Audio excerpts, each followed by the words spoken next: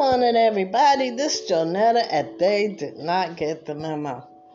Now, I think this is funny. It might not be funny to you, but it was early in the morning, and me and my better half was talking about what we were going to do that day and where we were going to go. And so I like this certain grocery store in Berkeley. And so I said to him, we're gonna go to Spuds. And he looked at me with a question mark on his face.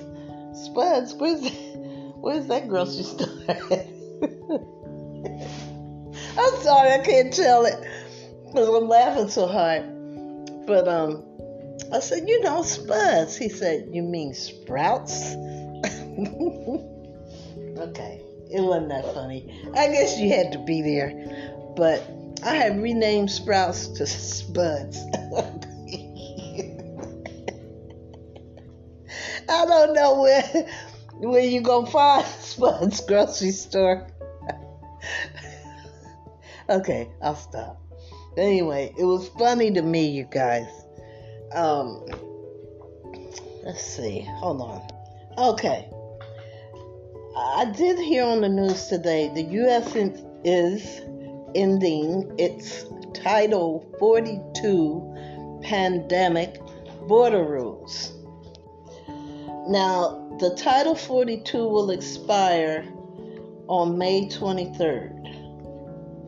And this is an obscure public health rule. Now, let me see if I can get some more information on what it means to migrants. This is what is Title 42, the soon to expire border policy explained. A look at the obscure public health policy at the center of U.S. border fight. Okay.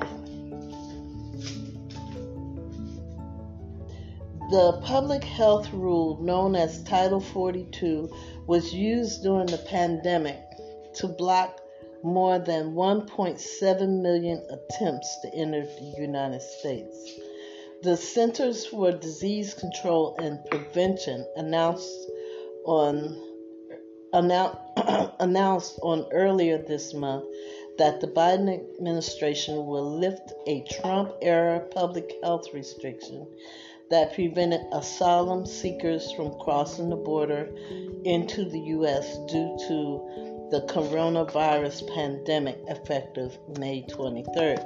The policy known as Title 42 has been widely criticized by Democrats and immigration advocates. But what even is Title 42?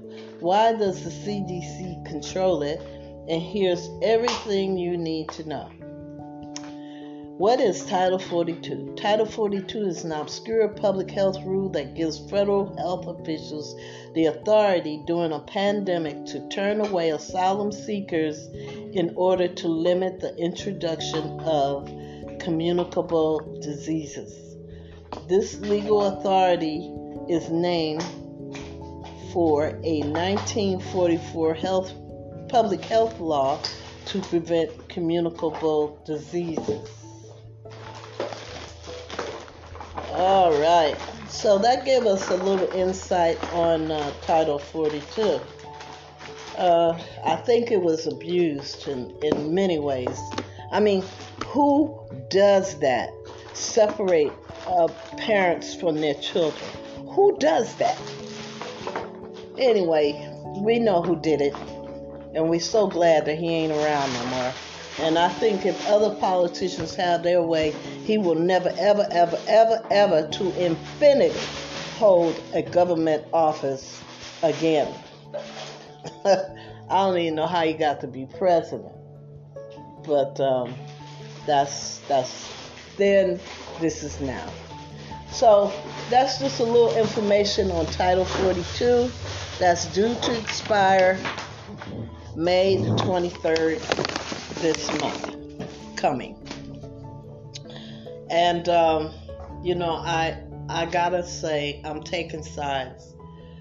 The thing at the border was not humane, in my opinion. I always say that, there are other countries that people can go to other than the United States because we're filled up. We don't have places for the people that were born here. But there's nothing wrong with helping the people trying to get away from danger. Whew, it's a hard job because you don't want anybody to be suffering. I don't. But it's got to be a better way. It's got to be a better way to help people that are running from harm. Anyway, you guys, that was most information I had to date. Listen, wear your mask, wash your hands often, practice social distancing. I almost said, wear your hands, wash your mask. I'm sorry. I almost said that. It's not funny, but it was. And if you don't have your vaccination, and you have issues with it, consult your physician or wherever you get your medical care. Come on, people. Let's get rid of this COVID. It just keeps popping its head up everywhere. And as soon as you get rid of one, here come another one. That sounds like something, I don't know. But I think that if everyone had their vaccination, if the vaccinations were legit, because I told you once before, they do not keep you from catching COVID. That's what so many people are under the impression, I got my shot, I can go anywhere. Yeah, you can go anywhere, you can get COVID anywhere too.